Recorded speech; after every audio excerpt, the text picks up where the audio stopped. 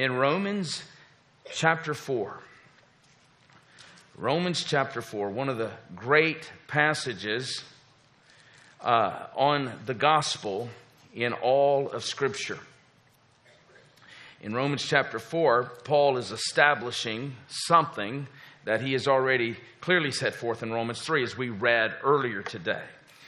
What then shall we say was gained by Abraham our father, according to the flesh?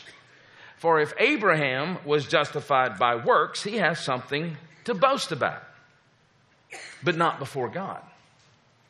For what does the Scripture say?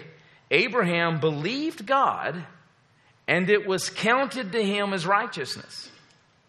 Now to the one who works, his wages are not counted as a gift, but as his due. And to the one who does not work, but believes in him who justifies the ungodly, his faith is counted as righteousness. Just as David also speaks of the blessing of the one to whom God counts righteousness apart from works. Blessed are those whose lawless deeds are forgiven and whose sins are covered. Blessed is the man against whom the Lord will not count his sin. Amen. Let's pray. Father God, we find the gospel so counterintuitive to our fallen nature. It is hard for us to fully grasp the gospel because it's not natural to us. We have the law written on our hearts, and because of our sinfulness, we misapply the law. We are legalists by nature. And the gospel that comes to us through your Son Jesus is the antithesis of legalism. I pray, Lord, today for the Christians that this text would reignite and fuel their heart for Jesus and your mercy to us through him. And I pray, Lord, for those who have not yet believed in the Son, that this text would be used by you to bring an increase, to bring regeneration, to bring justification to them. We pray, Lord, that your people today that are gathered here today in the providence of things would have ears to hear. And I pray that your preacher, though weak that he is, could preach in power. And we ask this in Jesus' name. Amen. Of course, tomorrow is a key day in the Protestant calendar. And in particular, we remember October the 31st, 1517. 499 years ago. Next year will be the 500th anniversary of this date. A date that, if it had not happened, the events of that day, we would not be here today. It was All Hallows Eve, the night before All Saints' Day. And on that day, the pilgrims, the people, were to file past the relics of the saints. What were the relics? Physical remains or things they had worn. And they appealed to the excess merits of the saints, that is, the righteous acts and deeds of the saints that went above and beyond that was necessary in order to go to heaven. They appealed to these excess merits in hopes of satisfying God's righteous demands. Every relic was endowed by the Pope with an indulgence for the reduction of time in purgatory. For example, in Wittenberg. Wittenberg was a city where Martin Luther, we sang his hymn this morning. It was the place where he lived. It was also the place where he taught and preached.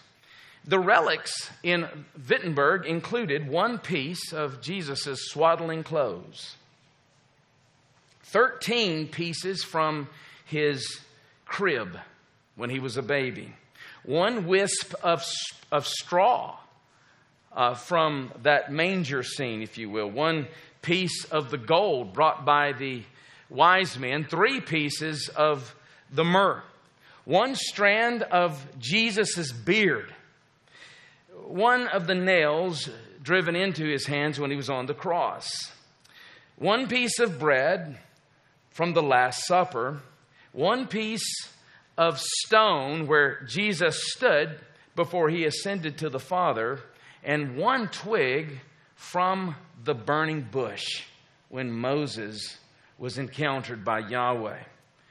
Now, this occurred every year, but this year was different. There were a couple of reasons for that. First of all, there was a monk.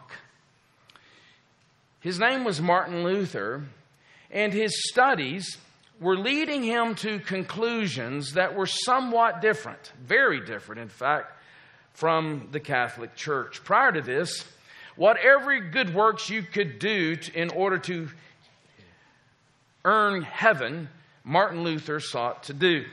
In his own words, he said, "I kept on, and if I had kept on any longer, I would have killed myself with vigils and prayers and reading and every other work." He went to confession for up to 6 hours a day. It wore the priest out. He would take the 10 Commandments and the 7 deadly sins, and he would use them as a grid to help him remind himself of all the sins that he committed. He recognized, or he believed, that in order for a sin to be forgiven, it had to be confessed. But in order for it to be confessed, it had to be remembered. And if it wasn't remembered, it couldn't be confessed. And if it wasn't confessed, it would not be forgiven. The purpose of his religious striving was to compensate for his sin, something he was very aware of. But he could never feel the ledger was balanced. Again, his words, he said, "This word," that is the Gospels, the Gospel itself, "this word is too high and too hard that anyone should fulfill it." This is proved not merely by our Lord's words, but by our own experience. You take any upright man, he will get along very nicely with those who do not provoke him. But let someone offer only the slightest irritation, and he will flare up in anger. You resonate with that? Flesh and blood cannot rise above it. That was the first reason this particular year, 1517, was different. But there was a second reason. There was an artist who was painting a ceiling. And it wasn't just any artist. His name was Michelangelo, and he didn't come cheap. And it wasn't just any ceiling. It was the ceiling of the Sistine Chapel. Pope Leo X had very extravagant taste in art, and it was all but bankrupting the Vatican treasury. Meanwhile, there was a guy named Albert of Brandenburg who was seeking to procure a third bishop's position, the position of a bishop, and all the prestige that came with that. He had already procured 2 at too young an age, and now he wanted this third, and only an allowance from the Pope would make it happen. Well, Pope Leo X and Albert were both businessmen, and they agreed on a price. The problem was, Albert was rich in land, but he was not rich in cash. Enter the monk, Johann Tetzel. Tetzel devised a plan involving indulgences, an indulgence sale, which guaranteed the buyer, the purchaser of the indulgence, which was a certificate handed to you, less time in purgatory if you purchased that, or you could purchase your loved ones less time in purgatory. Indulgences were pardons for sin. Tetzel took advantage of that practice, and he did that in order to finance Albert's goals. Tetzel's campaign even had little ditties like a coin in the coffer rings, a soul from purgatory springs. And with the Pope's blessings, as long as half of the proceeds went to the Sistine Chapel, you had a record indulgence sale where people could purchase forgiveness, past, present, and future. No repentance required. Well, Luther could be silent no more. And on All Saints' Day, the merits of the saints were about to be offered in Wittenberg. And so on All Saints' Eve, October 31st, 1517, he nailed 95 theses to the Wittenberg Cathedral in hopes of just procuring a debate over the issue of buying salvation.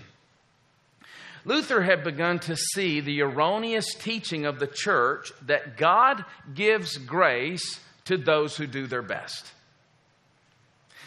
Luther recognized that teaching assumed that a person is morally neutral at best and perhaps naturally good.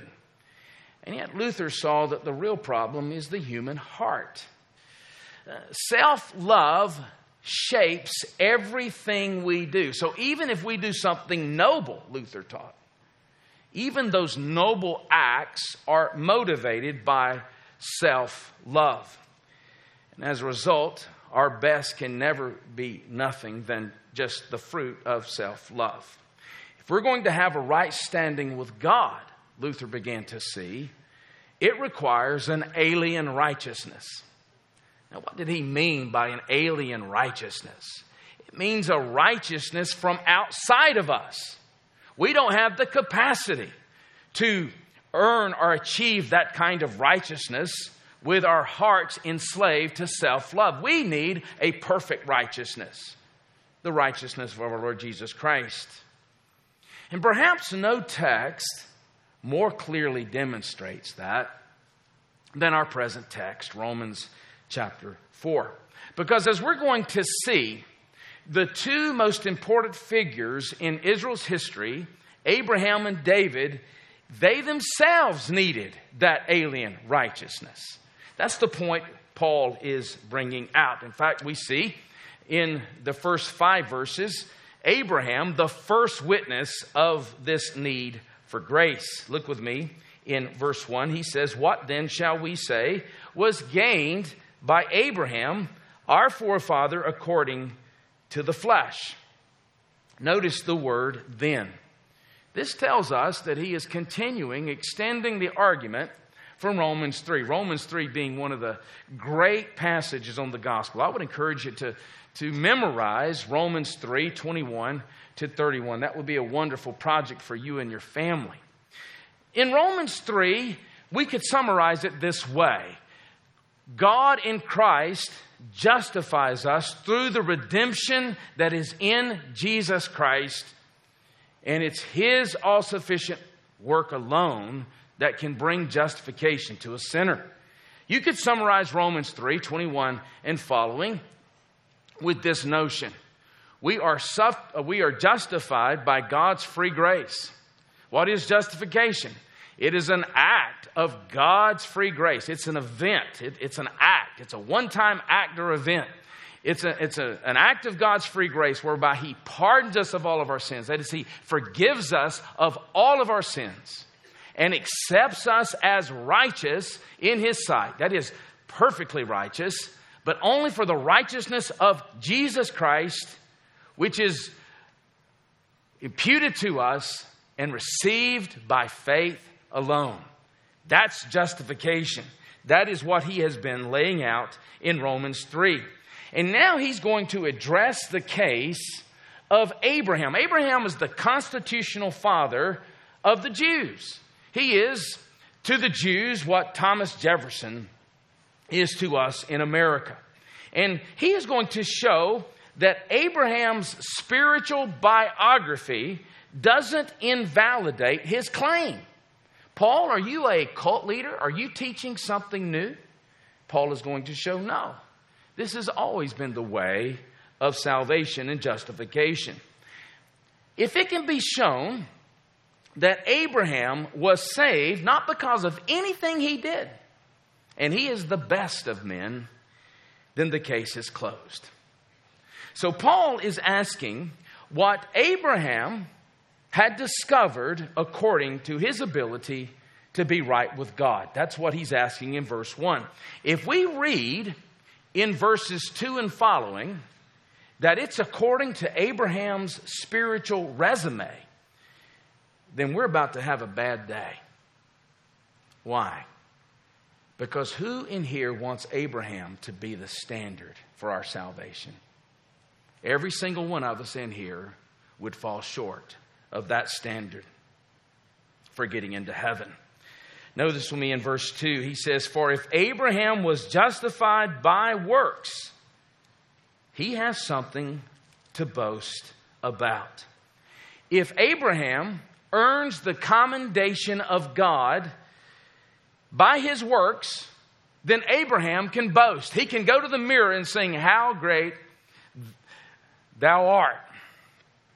But Paul then makes the very telling addition in the second part of verse 2, "but not before God." Abraham is no exception to the conclusion that Paul has laid out in Romans 3, where he says no one can be justified by the works of the law, but by the law comes the knowledge of sin. Abraham is no exception to that. You see, many Jews in that day, during the Second Temple Judaism period, many Jews believed that Abraham was an example of someone who was justified because of his righteous works and acts. And in particular, his circumcision and the event in Genesis 22, where he lays his son Isaac up on the altar. Of course, James picks that up, and he is showing us that Abraham was justified before men by his works. His works reflected that he had saving faith. But that's not what these Jews believed. They believed that he earned the commendation of God by his works. For instance, in 1 Maccabees, in chapter 2, it says, "Was not Abraham found faithful when tested, and it was reckoned to him as righteousness?" That was the view of many Jews of that day. He was found faithful when he was tested by God, and that was reckoned to him as righteousness. And so for Paul's gospel to have credibility with those with a background in the synagogue, he has to show that Abraham was in actuality justified by faith. And so what Paul's going to do here, he's going to appeal to the Jewish scriptures, in particular Genesis 15, verse 6. Look with me in verse 3. In verse 3, he says, "For what does the scripture say? Abraham believed God, and it was counted to him as righteousness." Now, that text is picked up, in fact, 3 times in the New Testament. You see it here, you see it in Galatians 3:6, you see it in James chapter 2. Genesis 15:6, he believed God. That is the first time the word believe is found in the Bible. And it comes in the context of Abraham, because of his faith, having this righteousness that was not his. Abraham, in Romans, is our example of faith. In James, he is our example of works. And in Hebrews, he is our example of perseverance. In other words, Abraham is the classic man of God. He is the standard bearer, if you will. And yet he needed an alien righteousness. Even Abraham needed a perfect righteousness that he himself could not achieve. He needed the righteousness of the one who would come. You see, in the context of Genesis 15, God promises Abraham an heir, a seed, an offspring, a son. And this son will be the very one that extends back to the promise of Genesis 3:15, who would crush the seed of the serpent. Through this son, all the nations would be blessed. Through this son, you would have a family that stems from Abraham that is as numerous as the stars of the sky. And Abraham recognized and trusted in this promise. In other words, he was trusting in his far-off son. He was justified the same way we were. And prior to this, Abraham was likely a moon worshiper.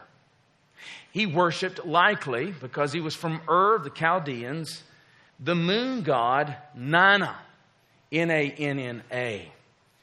And so his justification, Paul says, had nothing to do with his inherent righteousness. It was all of grace. Note the word here, counted. It was counted to him. That's a bookmaking term. By counting Abraham's faith as righteousness, God was accepting Abraham as fit for a relationship with him. I mean, that is glorious news. And this in contrast to the idea that he laid out in verse 2. If Abraham was justified by works, he had something to boast about. In fact, now in verse 4, he's going to reflect again on the implications of verse 2. Look with me in verse 4. Now to the one who works. Now it is, what does he mean here? To the one who works in order to earn and curry favor with God. To the one who works, and by the way, every religion in the world teaches this. This is the natural default position of fallen man. We have the law of God written on our hearts. And because our hearts are depraved and sinful, we misapply the law. And we believe that, naturally we believe that we are going to earn and curry favor with God by our obedience. He says, to the one who works, his wages are not counted as a gift, but as his due. So, if you want to earn your way to God, you will get the paycheck you deserve based on your works. That's what Paul is saying. And now Paul is going to apply this to us. To him who works, his wage is not like Abraham's. In other words, it's not reckoned as grace, but as a paycheck. It's what's due him. So on payday, your boss does not come to you and say, I want to give you a token of my appreciation. He doesn't say to you, I want to give you a gift because I love you. No. Your paycheck was earned. And therefore, your paycheck does not humble you. It does not soften you to your boss's mercy. In fact, if your boss told you that your paycheck was a gift of his mercy, it would offend you because you earned that paycheck. But in contrast to the works in verse 4, notice in verse 5, and to the one who does not work, but believes in him who justifies the ungodly, his faith is counted as righteousness. This is the most scandalous verse in the Bible.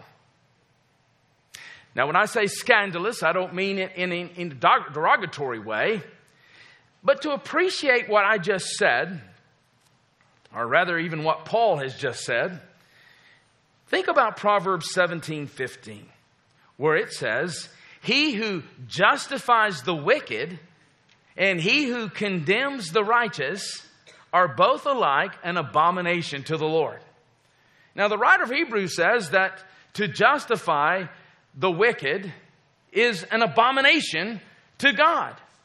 And yet here, Paul is saying, and I might add Paul, who would have been very aware of Proverbs 17:15, and who would have also recognized that what he is writing is not in conflict with Proverbs 17:15. What's involved here in verse 5 is a new application to this doctrine of justification. You see, the Old Testament, Proverbs 17:15, and Exodus 23 is another example, is the declaration of an existing situation. To justify someone who's not worthy of justification is an abomination to the Lord. That is a declaration of an existing situation. But Paul has in mind here a standing, changing act, a status changing act. The believer in Jesus is given a new status. And this is majorly and massively counterintuitive to us. That's why if you are evangelizing someone and you ask them about their view of heaven and how one gets to heaven, virtually 99.9% of the time, they will tell you, because I try to do right. I try to be a good person. What Paul is saying here is completely counterintuitive. Of course, our intuition is fallen. That's why it's counterintuitive to us. Because most of what we have, we've earned. The house you have, you likely earned that through a hard-working job. You have earned your retirement. You earned your letter jackets when you were in school. Most of what you have, you've earned. And if you've been, for all of your life, saving up currency that in the end God will not honor, thinking, He's going to be pleased with me. I never hurt anybody. I never committed adultery. I never murdered anyone. I never stole from anyone. I even helped out when there were needs in the neighborhood and in the city and the state. If you've been, for all of your life, saving up that kind of currency that God in the end will not honor, that's a bad deal. And why doesn't He honor it? Well, Isaiah 64:6 says, our righteousness is filthy rags to God. Let me give you a crude illustration to kind of picture that. Imagine you have, and I looked it up this week, some of the most costly gems in the world, a red diamond ring. Do you know that's an expensive thing? If someone gave me a red diamond ring, I don't think that would look expensive to me. Or a black opal, two of the most costly gemstones in the world. Someone were to give you a red diamond ring or a black opal, and you were to say to them, you know what? Thank you. Here's what I'm going to do. I'm going to shine your shoes every week for a month. Well, that just wouldn't work, would it? Why? Because that red diamond ring, that black opal ring, is worth more than a few shoe shines. In fact, if a person gives you a red diamond ring in exchange for your shoe shines, you have devalued that ring. God doesn't give justification as a result of our works any more than we would give a red diamond ring for a shoe shine. Think of this term here, ungodly. Romans 4:5. What does it mean to be ungodly? The wrath of God is revealed against all ungodliness. Romans 1:18. He goes on and describes what ungodliness is in Romans 1:21. He says, although they knew God as God, they did not glorify Him as God, nor were they grateful. In other words, an ungodly is someone who does not live for God. Ungodly means someone who does not live to treasure and honor and esteem the name of God. God is his butler, perhaps. God is his means to an end, but God is not the end itself. That's what it means to be ungodly. Who is he talking about here?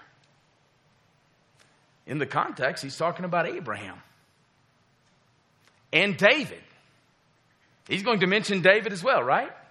He's also talking about those he's laid out in Romans 1-3. In Romans 1:18 to 1:32, he describes the pagan who's never heard the gospel. Someone asked me this week in the class, what about those who've never heard the gospel? I said, what about them? God has revealed himself to them in the created order, and he's exchanged that. They've exchanged that truth for a lie. It's exactly what they would do with the gospel if they heard the gospel. He says there's none righteous. Romans 2:1-16, he refers to, how about the moralist? The guy who's a pretty moral fellow compared to everyone else. Paul says they're under the judgment of God as well. Well, how about the Jew? Romans 2:17 all the way to Romans 3:9. Unrighteous, under the judgment of God. The conclusion, Paul says, there's none righteous. There's none who seeks after God. In fact, there's only one seeker in the Bible. It's Jesus, who came to seek and to save that which is lost. So he's describing all of humanity. He's describing us. That's who he's describing here. He's not talking about some special class of sinner. Who's the ungodly in this text? It's you and me. If you perceive yourself as an upright individual, an upstanding citizen who does not need forgiveness for the mistakes you commit every once in a while, who does not need a perfect righteousness because your righteousness will do, who does not need a substitute, who will die on the cross for you, this verse will not move you in verse 5, except maybe to anger. Imagine you have had an argument with your spouse. And your spouse perceives that he or she has done nothing wrong. And that may very well be the case. You will not help that situation if you go to your spouse and say, you know what, honey, I forgive you. Your spouse does not want to hear that you forgive him or her. Your spouse wants to hear you're exonerated, you are innocent, you did nothing wrong. And that's the dilemma for someone who has a low view of sin. But if you see yourself as a lawbreaker, and that lawbreakers deserve the judgment of God, Paul has just made your day. Because what Paul says in Romans 4:5 is this: there is no sin and there is no sinner beyond the grace of God. That is good news. And he doesn't save us because we changed our ways. That's a very important point that sets Christianity apart from every other religion. He doesn't save us because we changed our ways. He saves us by changing our status. In 1520, when Luther was, spearheading this Reformation, a Reformation he didn't desire, by the way. He was just wanting to purify the teaching in the church, and all hell broke loose on him. He came out with 3 books. He was a writing machine with all his health problems, his insomnia. It is remarkable. What a genius this man was, and what a man of faith. He came out with these 3 books that progressed the Reformation. And the third of these 3 books was a book called The Freedom of a Christian. Wasn't the most controversial of the 3, I can tell you that. The Babylonian captivity of the church was the most controversial. Read it sometime. The Freedom of a Christian was a book where he lays out the gospel and he devotes it to the Pope. He dedicates the book to the Pope. And at the heart of this book, he tells the story of a king who marries a prostitute, who then becomes by status a queen. It's not that she made herself queenly in her behavior in order to earn the hand of the king. She was and is wicked at heart. And yet upon the king's vows, her status changes. She is, therefore, simultaneously a prostitute at heart and a queen by status. And in the same way, Luther says, to use the Latin, we are, as believers, simul justus et peccator. At one and the same time, righteous and a sinner. Of course, that doesn't lead to lawless behavior. It does the opposite. Grace transforms. But that's the gospel. You don't transform in order to have favor with God. You transform because you now have favor with God in His Son, Jesus. Maybe there's some here today who's not yet a Christian. I believe there is. I have no one particular in mind, but in a crowd this large, I believe there is. And maybe your excuse is, You just don't know what I've done. You don't know what I'm presently doing. In fact, if you knew the things I've done, the thoughts that I've had, the motivations that are so off course, if you knew the people I hurt. I've hurt my spouse. I've hurt my children. I'm a cheat. I'm lustful. And Paul would say, if you perceive yourself as ungodly, if you are ungodly,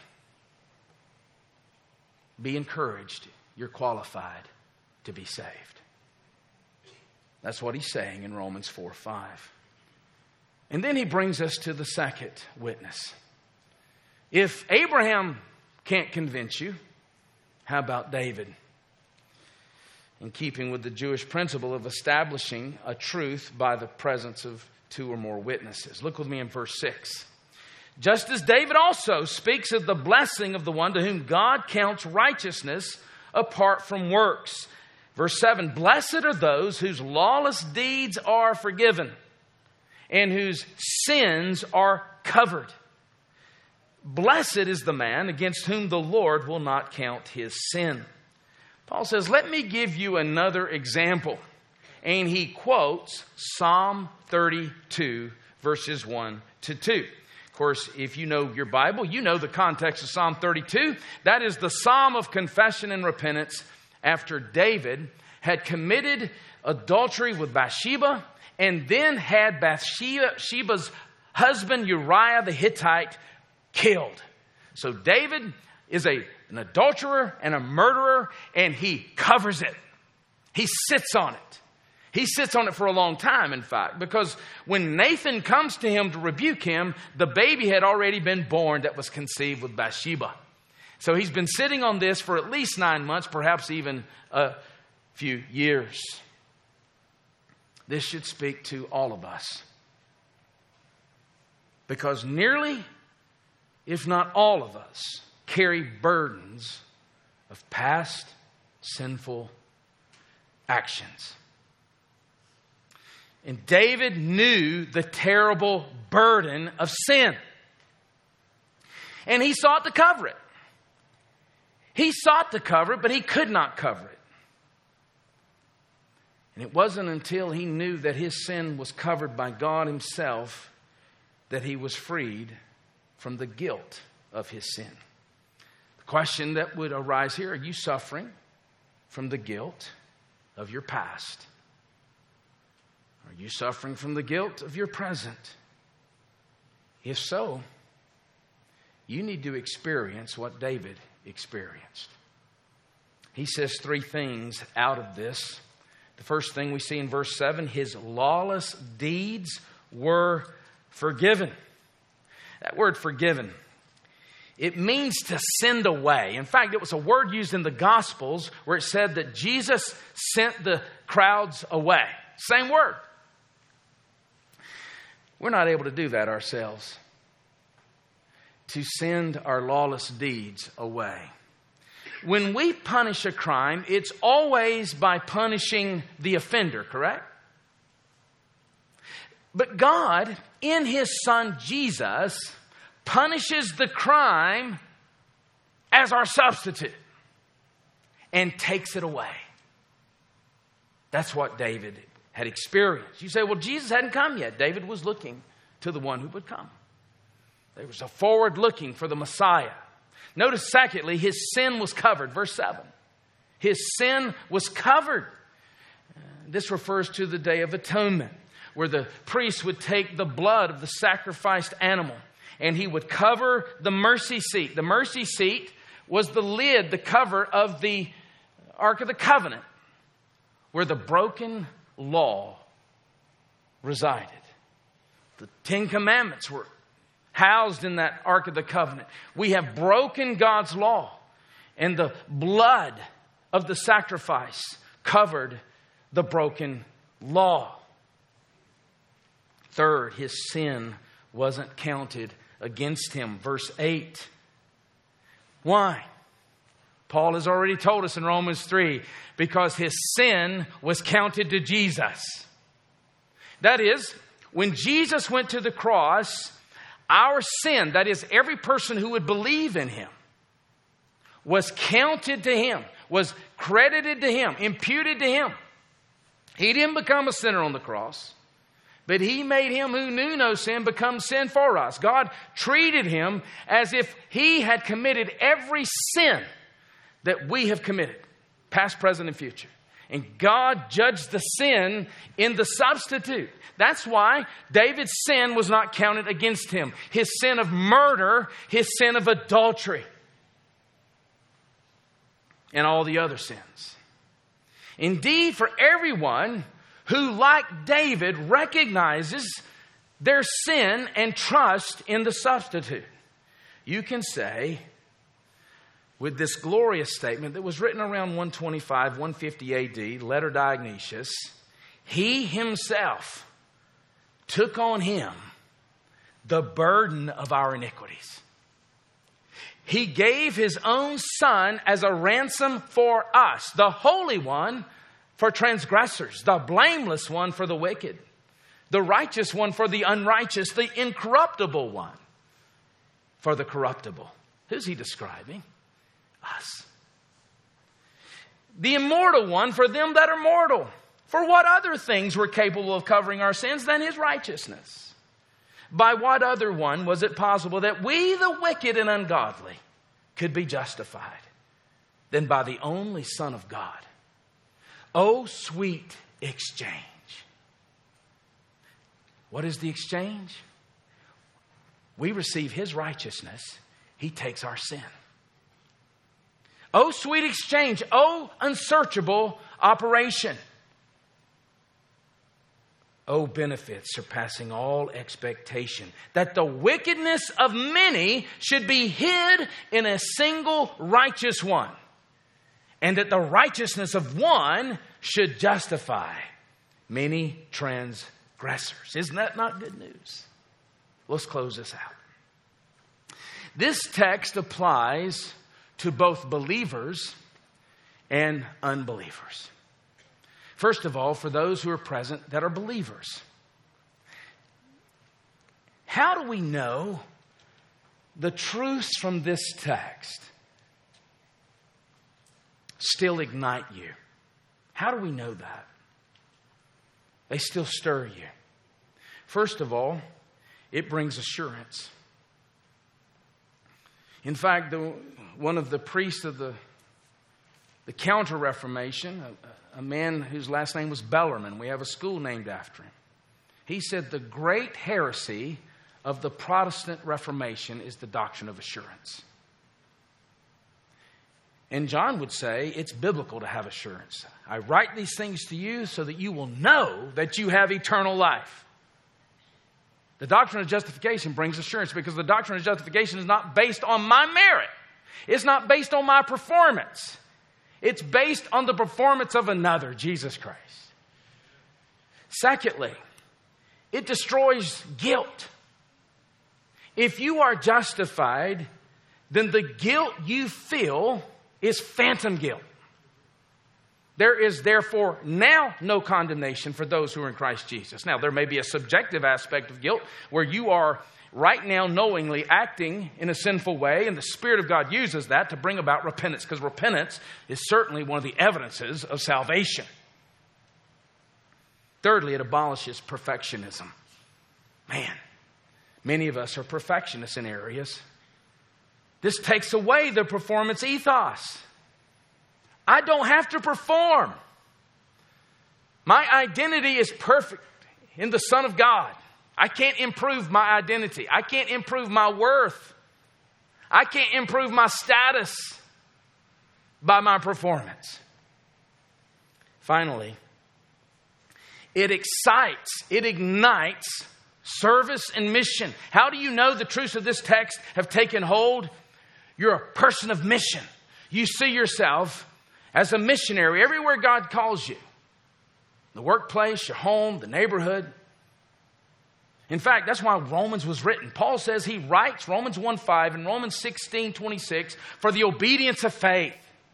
Everything he says is in order to provoke the obedience of faith. Friday, I was flying from Haiti to Miami. And it was bumpy. But there was a non-Christian sitting next to me, so I couldn't show fear. I was like the duck, who looked still above the waters, and below the waters, there was some serious paddling. But he was a Haitian who was the chief marketing officer for the leading beer company in Haiti. And he said, "What are you doing in Haiti?" And I told him. He's put the ball on the tee.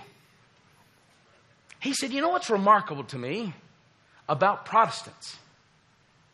He said, that's what he called us, so many Protestants come over here and serve us. He said, "I'm so grateful for that. Why is it that Protestants are so serving?" Thank you, Lord.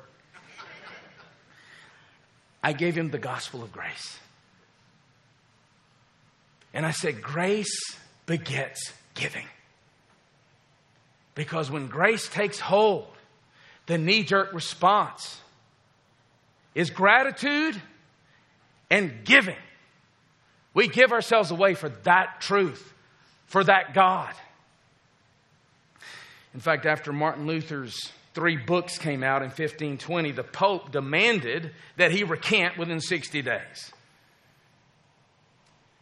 Luther took that summons to recant and he burned it, along with a lot of theology books and the canons of law of the church. And from that moment on, Luther faced the burning at the stake. From that moment on, Luther's life was in danger. He lived under the threat of death, and he lived in exile. But he persevered. And during that time, Seth said, 1529, the age of 46 years old, he penned, along with many other hymns, "A Mighty Fortress is Our God." He did not write that hymn because he had a publishing deal. He wrote it as an act of worship, recognizing that in the midst of danger and death threats, a mighty fortress is our God. He wrote many books during that time and preached many sermons, all because he was fueled by the truths of this text. This also has a word to unbelievers. This is a text that speaks to unbelievers. Let me give you some bad news and good news from this text. Bad news first. If Abraham and David needed justification, so do you. If Abraham and David needed a perfect righteousness, so do you. How much more do we? But here's the good news. God justifies the ungodly. He justifies the ungodly. He forgives them. He accepts them as righteous in His sight because of His Son Jesus. In fact, this text really speaks to 2 types of ungodly. You have those who are self-righteous. You say, well, I don't consider myself self-righteous. If you are depending on your goodness and morality to curry favor with God, that is self-righteousness. And this text says, and the cross says, your righteousness will not stand in that day. It also speaks to those who are so guilt-ridden they cannot believe that God would ever save them. How could God ever forgive them for what they've done? This text tells us, and the cross tells us, that He will. He will. That's the gospel that stirred Martin Luther and led to the Reformation. And it's also the gospel that can lead to your personal reformation. Let's pray.